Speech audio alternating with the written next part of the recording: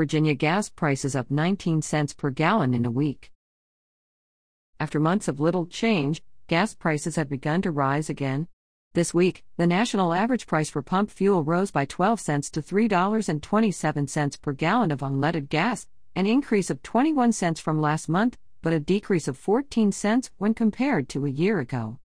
The average price of gas in Virginia is $3.23 per gallon, which is up 19 cents from last week but down 2 cents from this time last year. Virginia is one of the 10 states in the country that have seen the largest weekly increases in gas prices.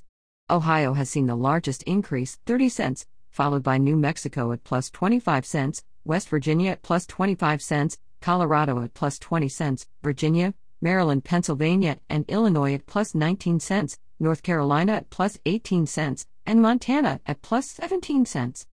The rise in gas prices is being driven by a number of factors, including supply disruptions caused by the BP Whiting refinery shutdown in Indiana that resulted from a power outage.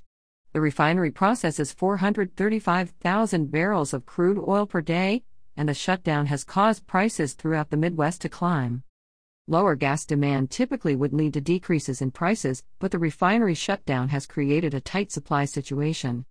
Pump prices usually move higher this time of year, but a 12-cent jump at the national level in 1 week is notable, said Morgan Dean, a spokesperson for AAA Mid-Atlantic.